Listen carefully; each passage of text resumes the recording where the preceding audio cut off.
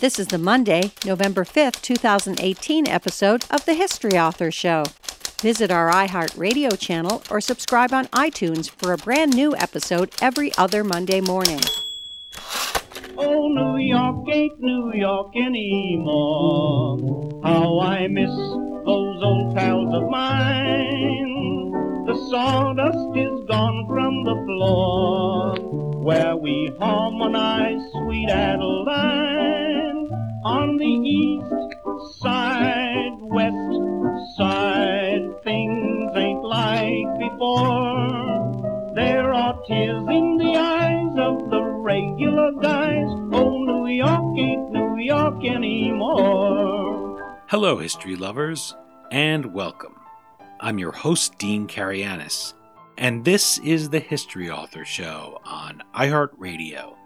In this episode, our time machine returns to the Great War's trenches and views them through the eyes of a pilot in the very early days of U.S. air power. Our guide on this journey is Patrick Gregory. He's here to bring us An American on the Western Front, the First World War letters of Arthur Clifford Kimber, 1917-18. Patrick co-authored the book with Elizabeth Nurser, Arthur Clifford Kimber's niece, and also Patrick's mother-in-law. The result is a true family labor of love, bringing a man who was just one of many doughboys to life because he left behind a unique record, not only from his perch high above the worst of the fighting, but down in the trenches, a worm's eye view, to go with the eagle-eyed view up in his plane. Although he wasn't a big name in the war, he did have one distinction. He carried the first official American flag over to Europe. We'll find out where that flag is today when we chat with Patrick. Patrick Gregory spent most of his career as a journalist at the BBC, working 20 years at Westminster, London, as a news editor and then managing editor of the BBC's Political Programs Department, covering 6 prime ministers and 7 general elections in that time. Before then, Patrick worked as a news producer during historic moments such as the fall of the Berlin Wall and the reshaping of Eastern Europe and Gulf War I. He's also helmed a number of political and history documentaries and worked in journalistic democracy-strengthening initiatives in the Asia-Pacific area. You can enjoy more of the U.S. World War I story he's sharing today online at AmericanOnTheWesternFront.com or on Twitter at AmericanOnTheWF. Okay, now that we've boarded the transport headed over there, let's join Patrick Gregory and meet An American on the Western Front.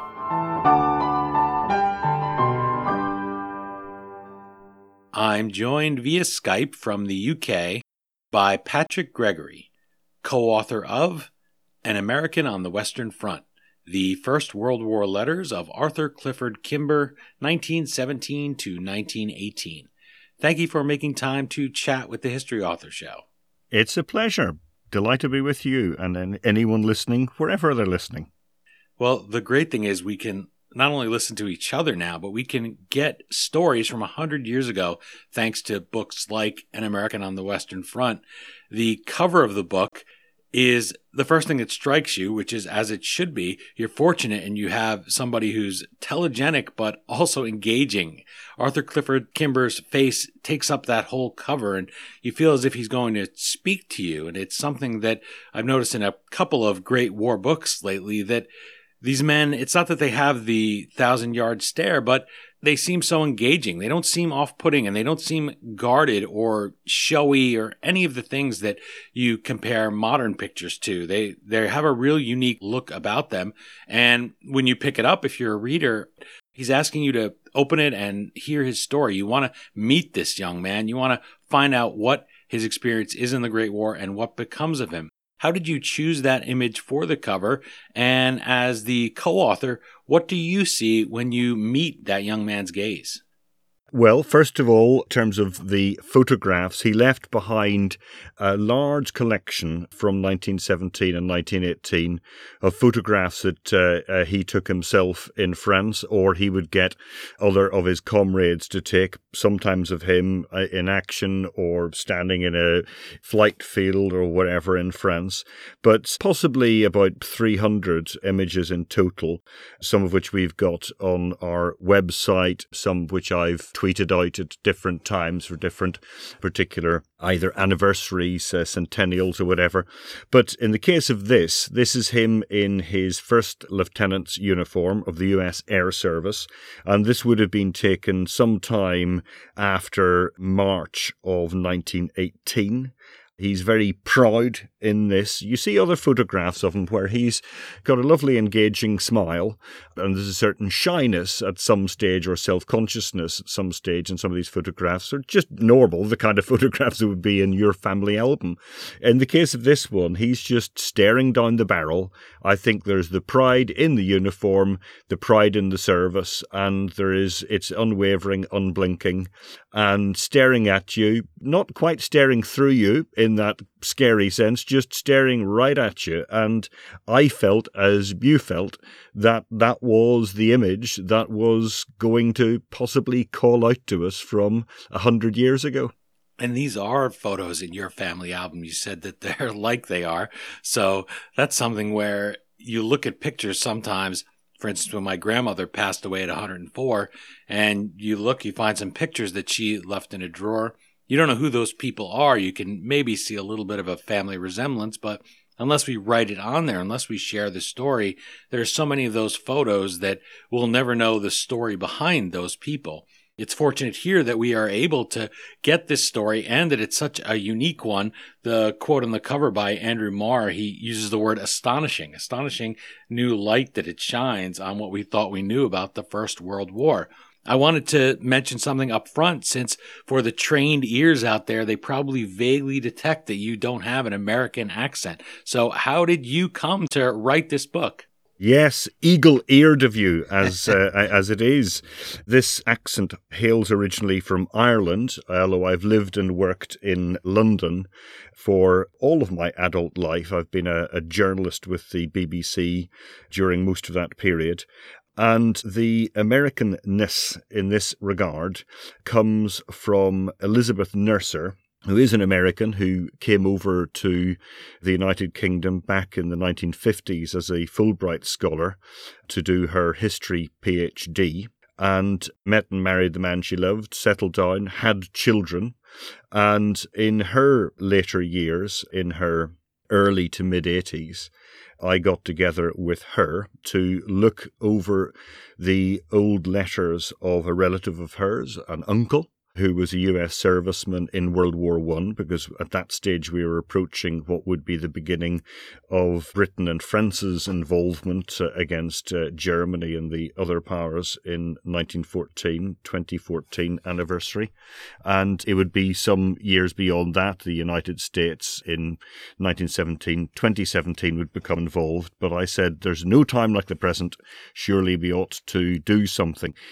It wasn't a hard sell to Elizabeth because she'd been thinking exactly the same for many years herself, but it was a question of getting down to it and trying to get a book out of it, because we felt that there was such a complete archive that to tell half a story wouldn't be good enough, or to dribble it out in the space of a few articles here or there wouldn't be sufficient, that it actually merited a full outing. Elizabeth, for her sins, also doubles as my mother-in-law. That's her lookout. But she was a wonderful person to work with throughout all of this, because as an historian and somebody who in her career worked in publishing as an editor, she was the most wonderful writing companion of all, because anything I wrote, she would be able to proof and correct and send back to me in minute detail. And so it was a meeting of minds and, I hope, a complement of skills along the way. It's some writing companion to have, and it's some team. The origin of An American on the Western Front is unlike any other book, and maybe it's all those 50s, 60s classic sitcoms that I watched, but I can't imagine writing a book with my mother-in-law. I wrote a cookbook with my wife, and that was a challenge at times to get through that for us, frankly. It's because it's hard to collaborate sometimes, but I do love to do that. I loved collaborating with her on that book. I love to work with people. I love to interview authors like yourself. Elizabeth Nurser has those pictures. That's a key part of it. When you come on the scene and you decide that you're going to pursue this project, part of it has to be narrowing those down and going through them and make those support the story of this young man and of his service. How did you go about that part of the collaboration beyond the words? The pictures really were there, in truth, as an adjunct to the words. We wanted to use them illustratively. They were powerful. They were, in some cases, graphic when you see the lines of dead German soldiers, for instance, in the ground around Verdun in 1917 summer period, when they were trying yet one more counteroffensive. You get those kind of images which really do kind of jump out at you. But for the most part, they were there supporting the narrative that we were telling. So it was a question of getting that narrative in good order. And Arthur Clifford Kimber, Clifford to his family, Arthur was his Sunday name, or was his official name. He had an agreement with his family when he left California in late April of 1917 that he would write long and detailed letters because he was conscious of having a record of the war that he would be able to return to after the war, and that would serve the basis of memoirs either then or in his later life. He would write as he saw, first of all, America, as he traversed America by train, and then the Atlantic, and then going through England to France, and then to the front. And he wanted to write everything in detail, send it back to his mother and two brothers in Palo Alto in California, and have them type these letters up. And that is something that he did. That's something which happened. Curiously, it is the largest complete archive of its type that we are aware of, some 250,000 words. He wrote letters, 160 in all, at a rate of 2 or 3 a week, every week, for 18 of the 19 months of US involvement. They were numbered, these letters, from 1 to 160, so that if any were lost in transit, he would have either a duplicate or an aide-memoire of his own. He knew the bits that he wanted to or would have to fill in. But in fact, all 160 did reach Palo Alto. All 160 were typed up. So our starting point, we had the originals, we had the typed up version, but trying to get them into an electronic editable form of text was the first major hurdle. You know, we were dealing with 100-year-old type. It was on gossamer thin paper. Trying to get a software program that would properly read this text and capture it was the first hurdle. And this is something that Elizabeth put a lot of time, effort and skill into in getting this done, and then correcting the text, because there were many errors would crop up at this stage, 2013, 2014, but there are many errors made at the time in the transcription of these, typos or whatever. And so that was the first hurdle to get around or over. So that was where her skill as an editor came in. Where I came into it then was in writing the narrative, the governing narrative around this, and then choosing the passages that I would edit from the letters. We weren't attempting in any way, shape or form to just publish everything. It was a question of trying to give an edited form and a flavour of each and every one of the 160 letters, beginning in California and ending the night before his death in the autumn of 1918 in France. By the way, that's not a plot spoiler. We know that he dies on page 1 of the book. And it's a question of then, as it were, filling in what we know from the moment of his death. But what I was then focused on was trying to write a narrative that told both his story and told the wider picture, the wider context of the United States conflict, to try to put that into a form that was going to be usable and understandable by people, so they had some locus for him and also some context for the United States role at the time. I wanted to ask you, we talked about the front cover, and I'm going to talk throughout the book about this evolution of his service and how it reflects the U.S. involvement in the war. But it struck me that the picture on the front that we just discovered is posed. He's in his uniform. He's spit and polished. His hair is brushed neatly. Then you look at a picture of him on the back, and he's standing next to his plane. He has the goggles up. His bangs have gotten longer. He's just a little crumpled, has those boots that look like they're probably a little muddy. The main detail is that scarf. He has that big aviator scarf that today we wear just for fashion. Give us some of that insight from his letters. Describe what it was like for him flying up there, because as hot as it might be down on the ground, up there, he talks about being cold. He talks about his nose running. And I thought he must really have needed that scarf. That just looks, the way it's around his neck, it's something he's put there jauntily, yes, but it's something that serves a function. So describe how that would be for him and what the experience of flying is in these very early days. It was very, very challenging. He was doing his basic and advanced training in the autumn and winter of 1917 going into 1918, and it was bitterly cold. We're talking there about open cockpits. We're talking about, yes, flying goggles, but little else around the face. We're talking in the days before they supplied the men with the teddy bear jackets.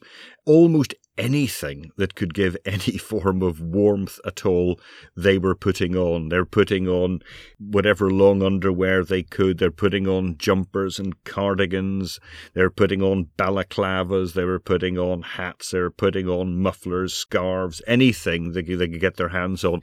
Sweethearts and charitable institutions like the YMCA would be sending stuff abroad to the US troops, and they would be putting on anything they could. They really needed it at these altitudes, because at times he may have been going up to 6,000 feet doing higher altitude training, and this is in the depths of winter. There's one extract from a letter where he says, "The morning's flying was the coldest I've ever been through. One boy froze his nose and another his right cheek. The former rubbed snow on to thaw it out and took the skin off. If you have a slight cold, flying in weather like this makes your nose run like a fountain, and that provides a lot of freezable matter. My feet were like ice. On the ground, they were first cold, then felt warm. A bad sign, so I had to jump up and down till they got cold again. In the air, they were numb. It is high time that Uncle Sam supplied us with the promised flying clothes." You know, I think so spoke all of them. I think that they found it as exhilarating, as exciting, as challenging, as a wonderful an opportunity as it was for these young daring men to get into their wonderful flying machines. Nonetheless, we actually have to think of things like this, the physical hardships that they had to endure along the way. That's the human part of what makes you want to read this book, and why it's great that this picture of him is so engaging on the cover of an American on the Western Front, because he is just a person. They're different, and they're in black and white, and they don't have Instagram accounts or Twitter feeds. Well, he does actually, thanks to you. He has American on the WF, is it? It is exactly that, American on the WF for Western Front, and that's a place that I will post bits and bobs about my friend Kimber, but also more generally telling on a daily basis or near daily basis the conduct of the war from an American point of view. So I try to do little bits and bobs, gobbets of information, so talking through various battles and kind of key protagonists or key units, and we're recording this at the minute in the summer of 2018, so I'm reflecting on what's going on a century ago. So we've been through recently the Battle of Belleau Wood in June of 18, and in July of 18, Battle of Soissons and the Aisne-Marne offensive, counter-offensive, which is the beginning of the turning of the tide. And so I'll be posting little bits of information and also articles that I will write, trying to explain to a US predominantly, but also to a world audience, some of the inside story of the Americans in World War I, because it's an undercooked story. It's one that I want more people to know about because sadly not enough people do. Definitely, for sure. Here, I know that because we think about World War II. I usually compare it, with all due respect, to the first two Star Trek movies. So that first one didn't hold people's interest. They don't go back and watch it a lot. It was there, and they know a little about it. But then you get the second one, and you have a great villain, and so a big set-piece story to tell, and it's very clearly good versus evil. Also, because the Great War is just so much tragedy, so much death and dying and suffering, and so much betrayal, so much bad treatment on both sides. And it's hard to look at that. You want to just look away from it, because in the Second World War, I don't have any moral ambiguity. I think that's part of it. And also that not only did this generation of men die and not get to write those memoirs that Kimber planned to write, but by the time 20 years had passed and maybe you were running your hands through your thinning hair and saying, I'm going to tell what my war was like, bam, you're right in the heat of World War II. So many of those same men were going off and fighting, and people didn't want to hear about the last war. They were in the thick of fighting for survival with this one. And there were many factors, disappointment, shame about how they had meted out justice or not meted it out to the fallen, beaten Germany. Also, frankly, the planes. We don't have the cool planes that we have in the Second World War, much less today. You were talking about seeing one of Kimber's airplanes side by side with the SR-71 Blackbird. We are drawn maybe to earlier wars very easily. This gets lost in the shuffle. And I think to look at an aviator in these very early days of flight, somebody who's freezing up there, has the experience you just described from his letters, is so important. He's one of the first aviators ever. Imagine all the centuries that we looked up at the sky and wished that we could fly and envied the birds. And he not only manages to fly or volunteers to fly, but to do it in a war where he knows he can get killed. He knows how violent it is. He knows how dangerous it is in the very early days. And he chooses to do it anyway when so many of his peers have chosen to hang back after Woodrow Wilson's first term and pushing isolationism.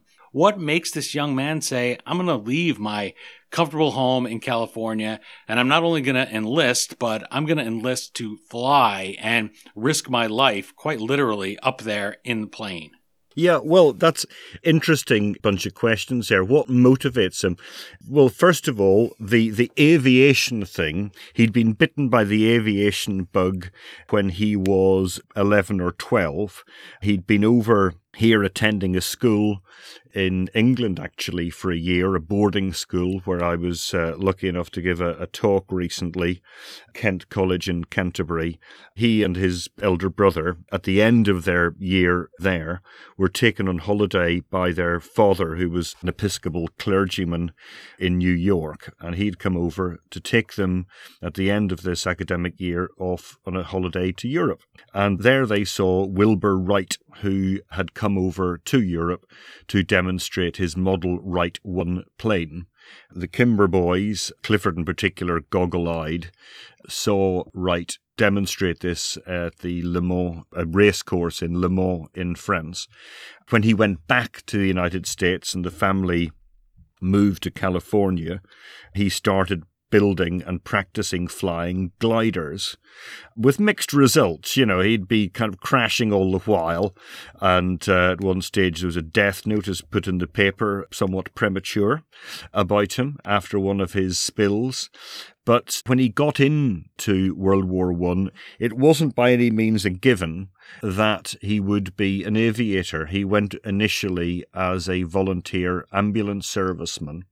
And what motivated him there was, I think, just a sense of duty, that it was a just cause, it was a right cause. He had grown up, his father in New York had known Theodore Roosevelt before Roosevelt was president, when he was the police commissioner for New York, and the two had cooperated on various schemes for law and order to try and keep people off the demon drink and in productive labour and trying to keep families together.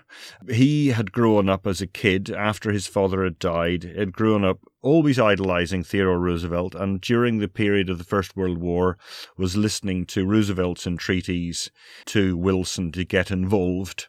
And so when the opportunity presented itself in the late part of 1916 and early 17 to go off, and even at this stage when America was a non-combatant, to go off to Europe to serve in some capacity, he seized the opportunity. He was going to be part of an initial group from his university at Stanford to go over with the American Field Service, the old American ambulance. He was going to go over immediately prior to war being declared. In the end, he didn't go immediately. He did go in a second wave after war was declared, within a few weeks in April of 17 of war being declared. And at this point, he's tasked with carrying over what was then going to be designated as the first official American flag to go to the front in France. They'd got permission from Secretary of War Newton Baker to do so.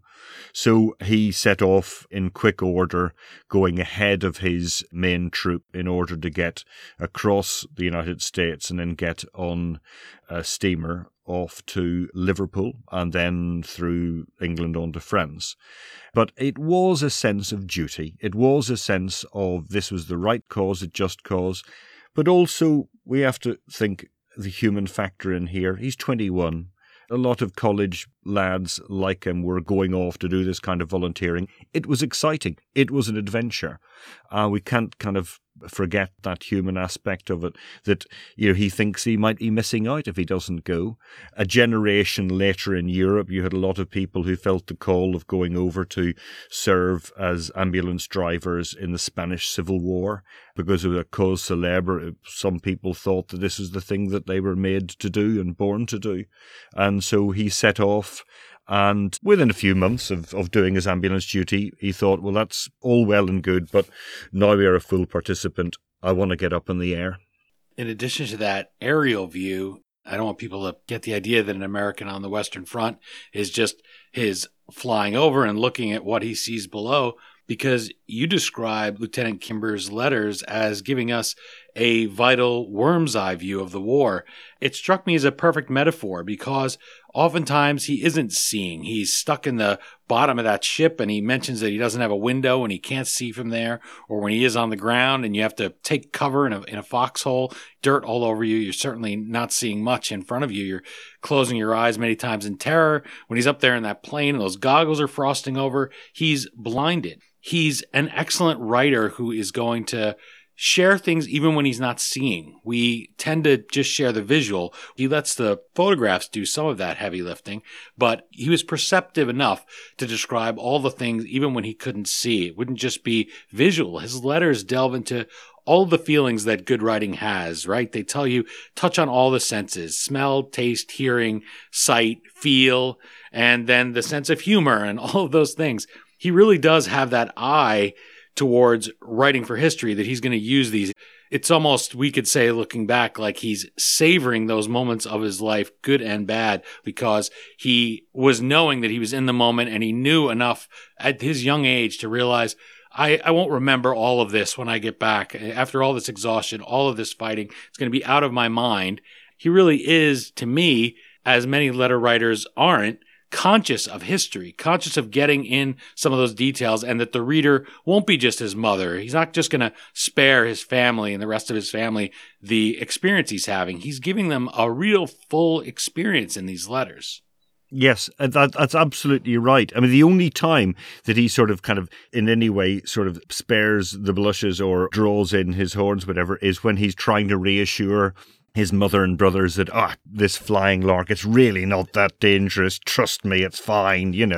Nothing bad will happen to me. But yes, everything else is there in all of its details. He doesn't spare himself. That's why I say to people, this reads, his letters and what I hope we've managed to do in the editing of them, the extracts from them. It's a bit like getting detailed postcards home from Europe of this most unusual of times. We all go on our summer holidays and we send postcards back to our loved ones. And some postcards, I would have to say, are better than others. Some people actually say things in them other than I am here, you are not, the weather is good. In this case, he actually does give us a detailed picture, as you say, what he sees, what he smells, what the overall sensory experience is. And he's lifting the lid on that for us as he takes us not just onto the battlefield, but we'll see normal daytime, wartime Paris, where a lot of life is going on normally. He goes off on vacation down to the Côte d'Azur, and he is in Nice, and he's in Monte Carlo. And so life is going on in the midst of all this. He is able to actually get that little flavour of France 1718 back at us 100 years on, and it's like as if we're able to just to dip in here and dip in there and just immerse ourselves in it. Do you find that readers are doing that they're reading it in pieces? It's certainly not a popcorn book. It's not a beach read where you're going to race through it on a flight and forget it by the time your plane reaches its destination. Do you find, because of the weight of the subject matter and the importance of it and the details, people can just pick it up in little parts and read a little bit and then maybe come back to it after they've completed some task? I consciously advise people to do just that, because I think sometimes people will find the history book a little bit meaty and challenging, and that it can have this effect of, you see a mighty tome that sits by your bedside, and then you haven't really got the strength or resolve to pick it up. I wanted to write this, and I wanted people to read it in an almost episodic way. The whole tells you the whole of the story, but I think that you can dip in and dip out and see him at these different points of his service and his life and his experience. And they're short chapters. They are all themed. They're all given a title, so you can, even from the title of the chapter, you'll be able to get some flavour of maybe what it's about. But yes, I think it's the kind of thing that people shouldn't regard as so challenging that it's not to be picked up. It is a history book, but it's a story, and it's a human story, and around the edges of it, we can see and get a flavour of the overall conflict, if not directly through his experience, through his eyes, then through the narrative that we're hoping to tell in the course of the book, the challenges faced by the United States at the time and the commanders. One of the, for instance, facets of that would be the amount of time that once he is trained, that Kimber spends kicking his heels, waiting for his first big show, and he wants to get his own squadron, he wants to get his own plane, he wants to get out to the front, and he's very frustrated that he's not able to do that. And that is echoed by, or is caused by, the fact that there were service of supply problems at the time, and the United States part in the conflict was being argued over by Allied leaders, precisely where, when, and how the US forces of Pershing's American Expeditionary Force, where would they fight, what would they do? Pershing was under immense pressure from the Allies to just send a regiment here, a regiment there, parcel them up and have them fight in the various British and French armies on the front. And Pershing was determined that he was in fact going to put together a fully fledged army, American army of his own, and fight on America's own behalf alongside the Allies. The US Air Service, being part of that, was subject to all of the problems of organisation and of supply and of role, where they would go and where they would fight. And so our young friend Kimber ends up first of all kicking his heels, then acting as a ferryman as he would ferry planes around the front to frontline units. Then he served for a period with the French Air Service in one of their escadrille or squadrons before finally landing his gig with a US Aero Squadron, the 22nd.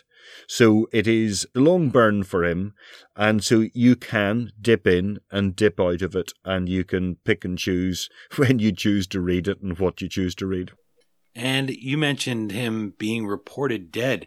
As I recall from reading the book, which is a couple months ago now, his mother sees that in the paper. Is that right?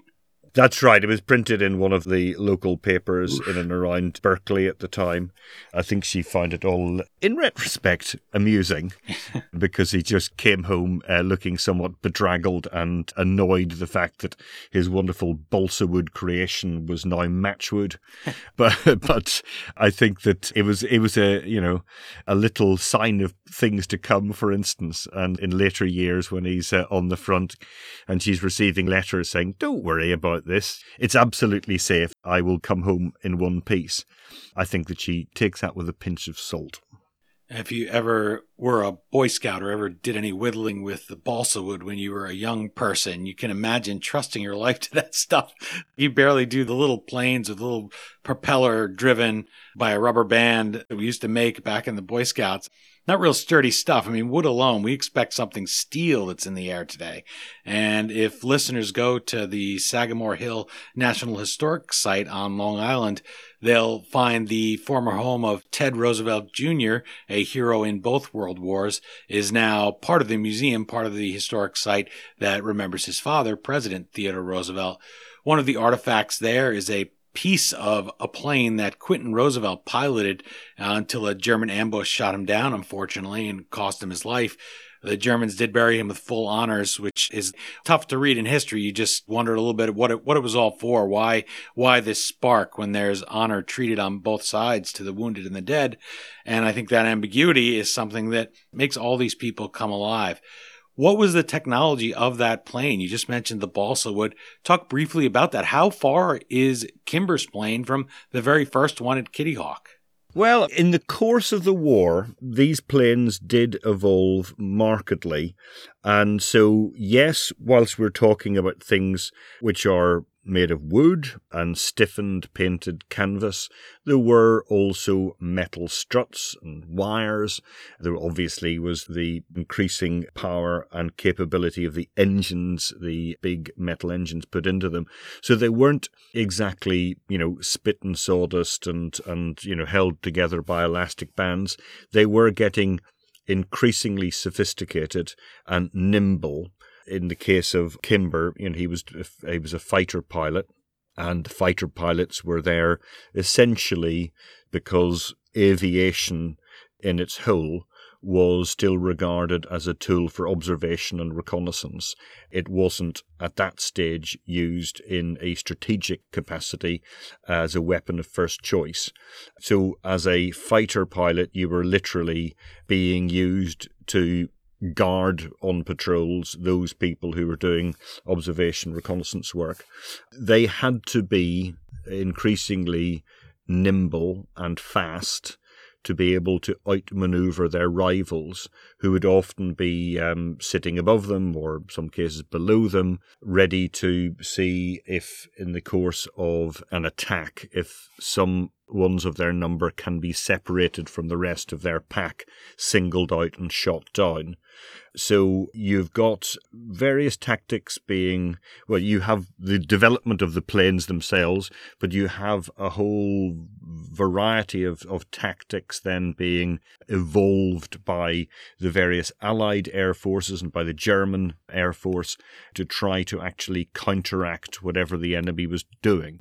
If I look, as I was mentioning before we started recording this, and which you've already alluded to, going along in Britain here to RAF Duxford Museum, and I see in the same hangar, 50 years apart, the SPAD 13 plane that Kimber was flying, and I see the Blackbird reconnaissance aircraft, which looks like a stealth bomber. It's black, it's titanium, it's fearsome, very impressive looking machine. Only 50 years apart, these two. But even in the course of, go back to 1917 and 1918, even in the course of that war, we were seeing the evolution of planes, so that by the time you get to the end of it, they were a quantum leap ahead in technological terms to how they'd begun. One brief family story, my wife's family, her grandfather, Private James William Mainwaring, had a similar reports of his death being greatly exaggerated during the Great War. They reported him dead because he too was an ambulance driver. He traded a shift with another driver, and just by the luck of the draw, the artillery shell hit. There was nothing left there to identify. And they looked at the record, and he was supposed to be the ambulance driver. They reported back home to Canada that he had been killed. They held a funeral for him and everything, and mourned him and buried it and put up the headstone. And then one day his brother is standing at a train station in Montreal, and who does he see across the train platform? But there's his brother home. So those stories are nice. Maybe it keeps you a little bit sane among all this, that sometimes somebody can make it even when they've been reported dead. Well, that was, I found in the course of writing the book, you not only come to know him, I would hope that anyone who wanted to read the book would find the same, that you come to know him as he changes, as he evolves. He's only 21, 22 when he dies. Most of the people listening to this may be over the age of 21. We've all been there. We've all made the kind of happy mistakes along the way in the course of our lives growing up. You see him changing and maturing as a person. But similarly, you see his friends. You get to know some of his friends. And then you see these friends one by one, either in training or then in combat, being killed. And it is very sobering. And it is something that there's a almost binary nature to it, that some of these people who survived would go on to successful military or business careers. They might be senior brass in later years in the military, or they may be the CEOs of some companies, or they may be dead age 21 with no children to mourn them.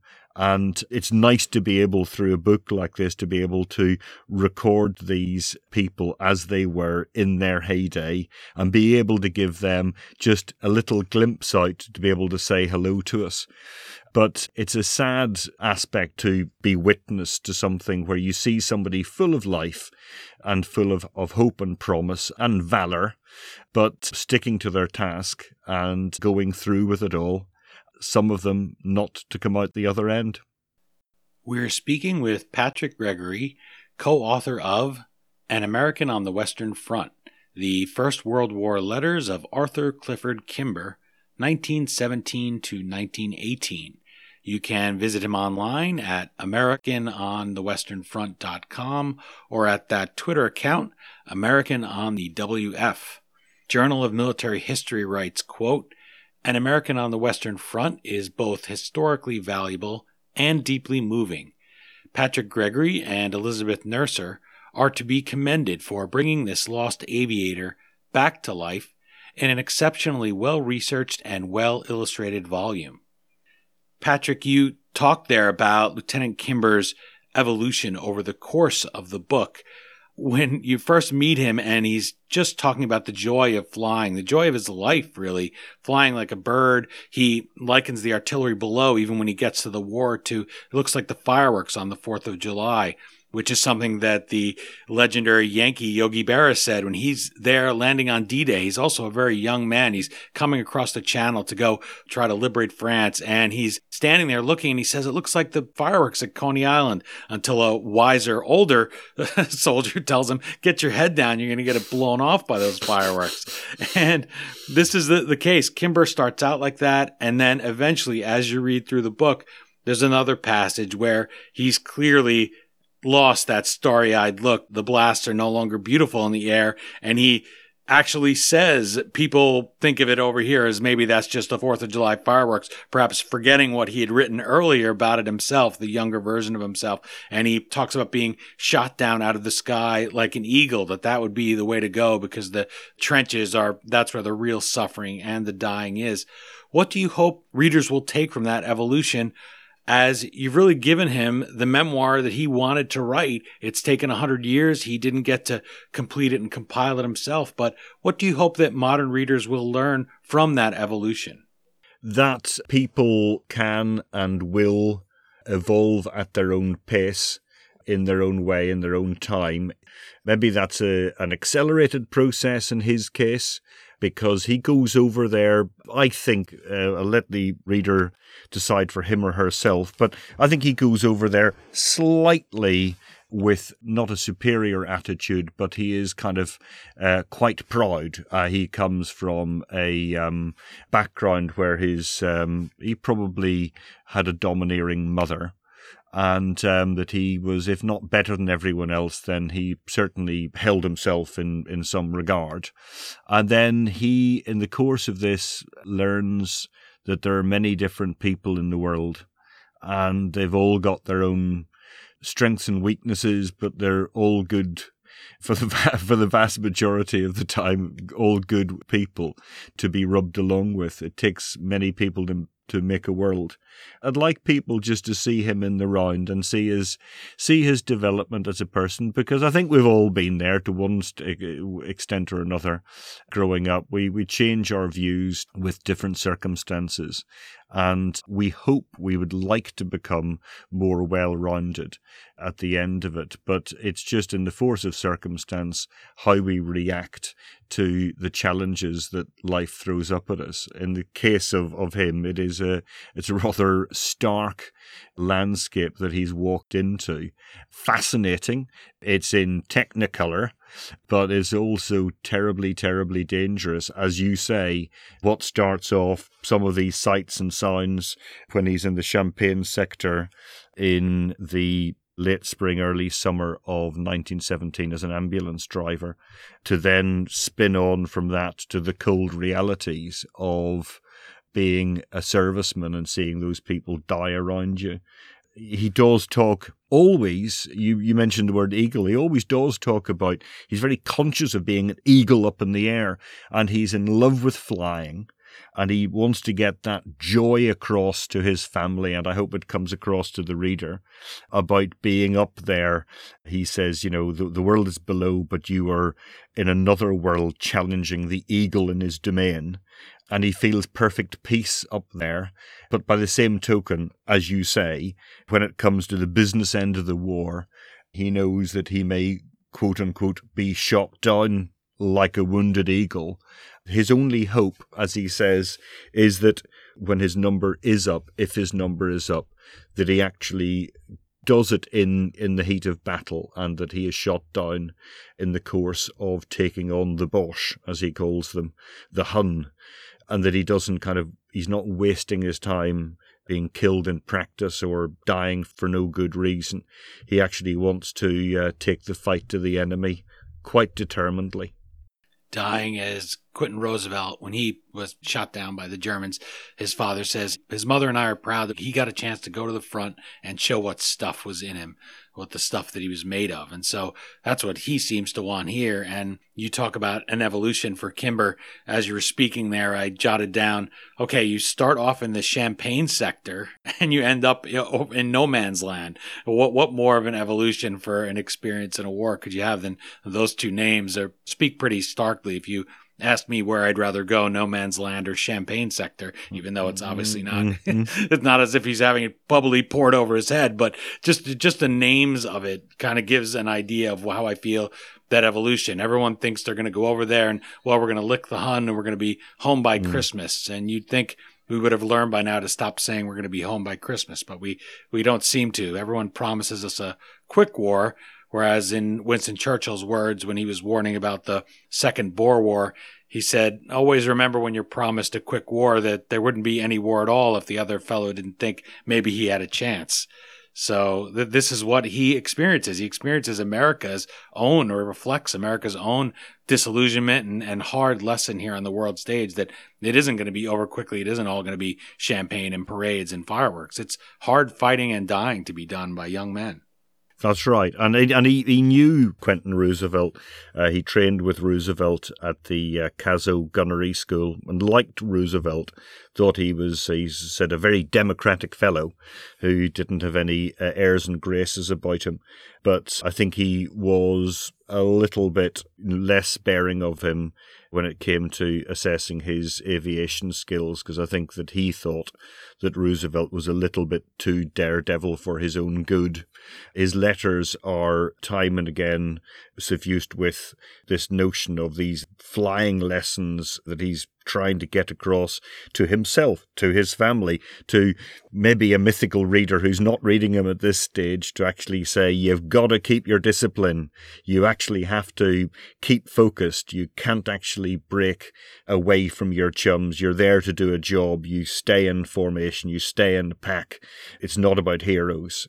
So the grim reality that he has is based on the hard realization that we're either, in a perfect world, we'll get out of this one alive, but that's actually right now not our focus. Our focus is taking this to the enemy, and if that means taking on mortal danger along the way, then so be it. If we're going to do the job, we're going to have to do it right, and we're going to actually have to keep our discipline about ourselves.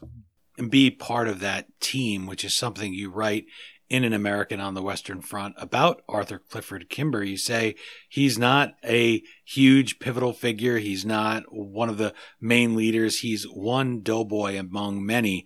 That certainly was pressure on Quentin Roosevelt to stand out. You use the word discipline and following the rules, staying in formation. That was not what, frankly, he was raised to be. That's not the Roosevelt way. It's to go off, lead from the front, fly into danger, unfortunately, as he does, and it costs him his life, into an ambush instead of staying in formation.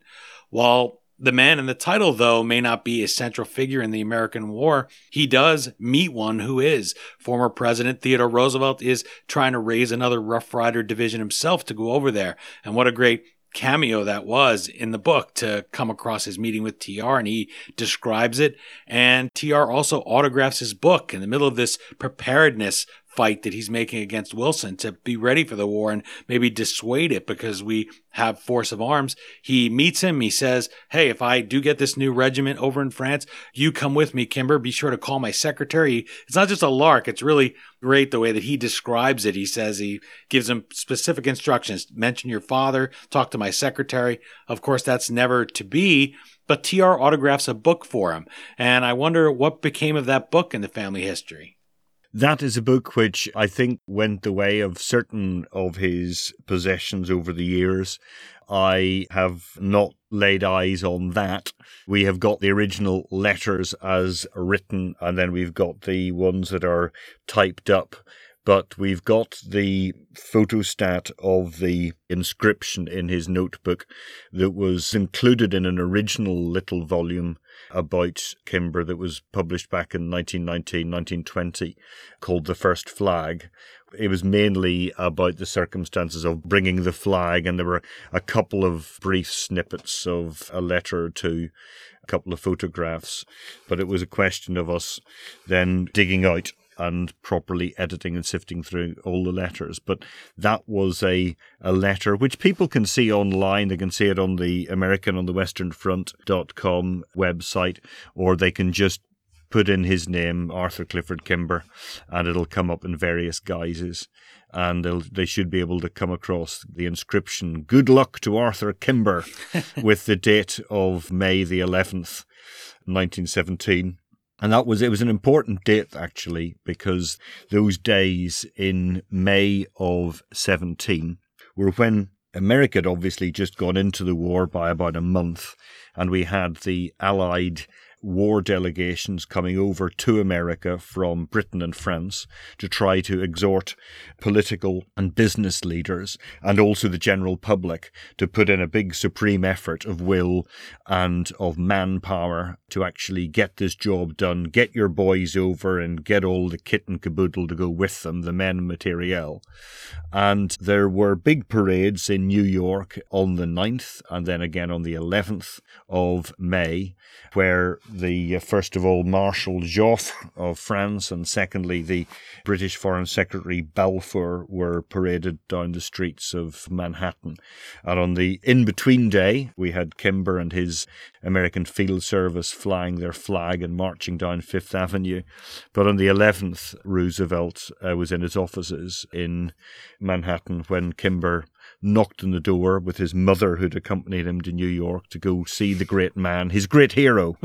And that was the one thing, apart from all of his own personal advice, there's the one thing he wanted to do was get an inscription to send him on the way. So it was scrawled in the front of one of his old Stanford writing books and his proudest possession. You don't have it anymore? It is a goner. And unless Elizabeth tells me to the contrary and she can somehow magic it up from somewhere, but I think that's long gone.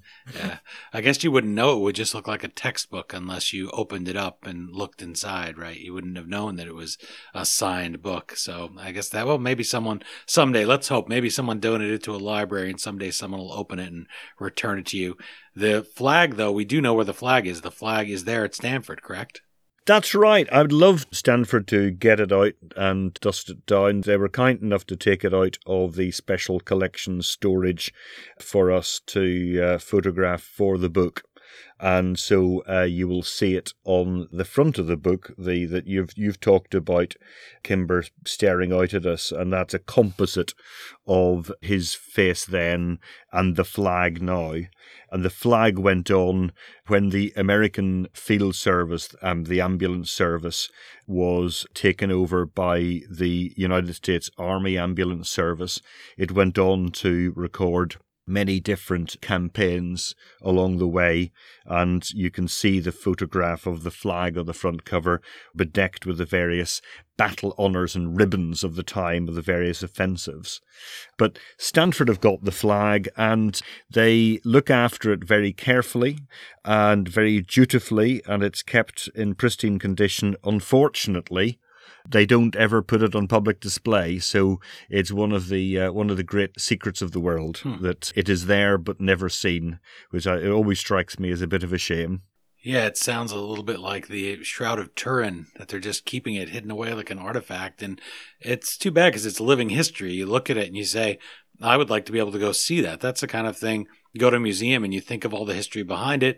Not to mention, it'll encourage people to meet Arthur Clifford Kimber. But I guess people have their ways, and it's better than them leaving it out in the rain, right? Flying it in front of a house, I guess. No, absolutely. At least it's preserved. They've as a special archives and collections unit, they've certainly archived it and they've certainly looked after it. But yeah, in terms of illustrating history, I think it would be, a lovely symbol of, America literally going out as it was for the very first time, the beginning of the American century, America going out into the world for the first time as a fully fledged political and military power.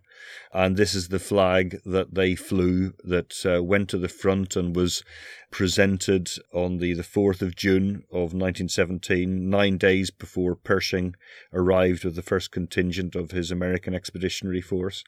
And it would be a nice symbol to be able to try and illustrate it was America did at that time.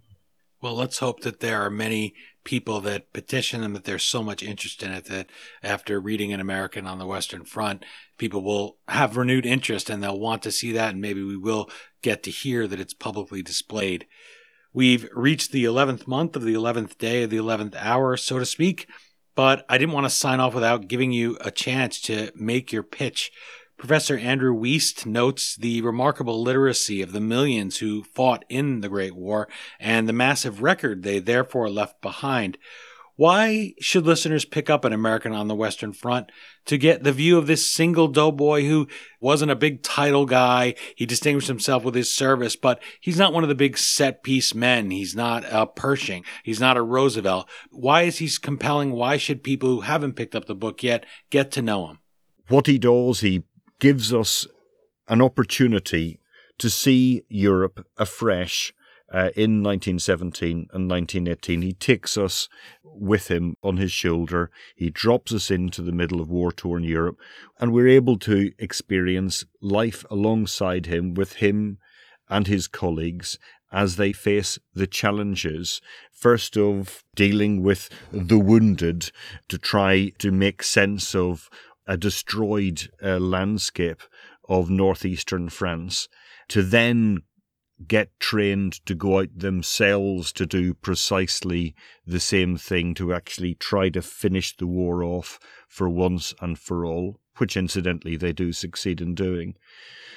But it is him that is just taking us by the hand and bringing us along on the journey, and it is an opportunity to see something that we would not otherwise see.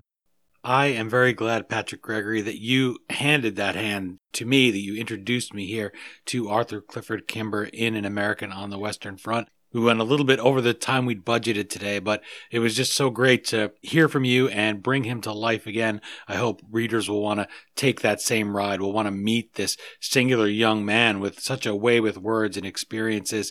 I really thank you for sharing this eagle-eyed perspective with us. I wish you the best of luck with the book and sharing the story of Lieutenant Kimber and his service in the Great War with a whole new generation, people who will not have heard this ever before in the 100 years since the guns fell silent. Thank you very much indeed, Dean. It's been a pleasure.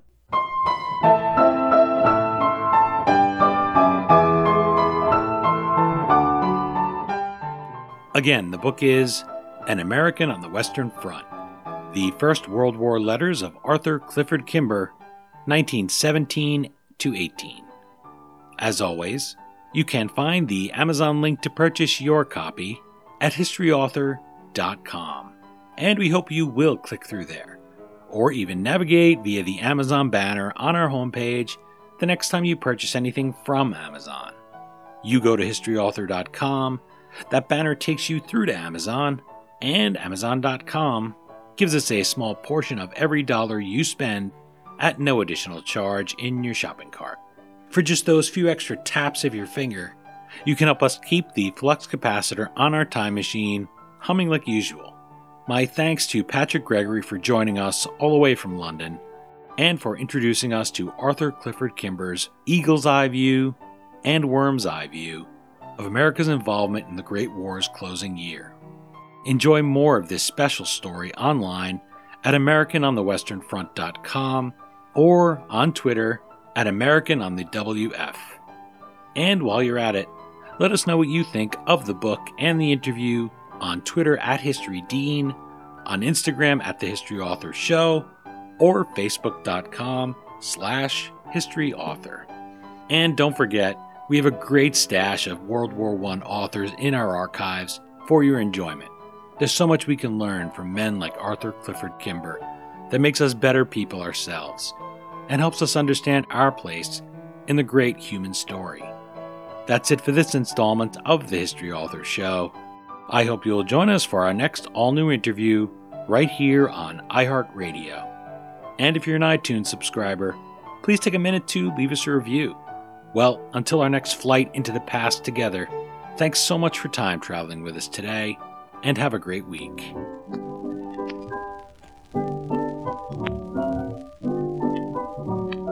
Standing alone, I saw Georgie Cone somewhere on Long Acre Square.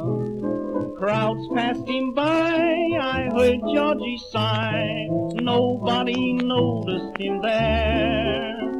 I asked him why he didn't smile. He said in that old Cohen style, "Oh, New York ain't New York anymore. How I miss those old pals of mine. The sawdust is gone from the floor where we harmonize, sweet Adeline.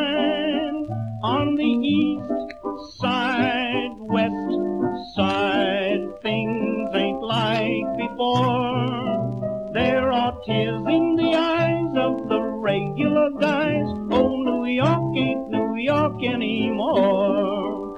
I remember he said when I first hit Broadway, New York was New York and the white way was gay. There was Sherrys and Murrays and Rectors, you know, the Claridge and Churchills and Delmonico. Music and laughter, and the prices were right. A $10 bill meant a wonderful night. And then came the day Broadway wasn't prepared, when the newsboys yelled extra, war is declared. But the hand that held glasses of wine in the air were the first to hold guns when I wrote over there. The boys won the war and came home from the fight. The last night on Broadway was almost as nice. But ever since then, it's a different street. Gone are the places where the gang used to meet. We still call it Broadway, but what's in a name? Take it from Georgie, it isn't the same. On the east side, west side, things ain't like before. There are tears in the eyes of the regular guys. Oh, New York ain't New York anymore.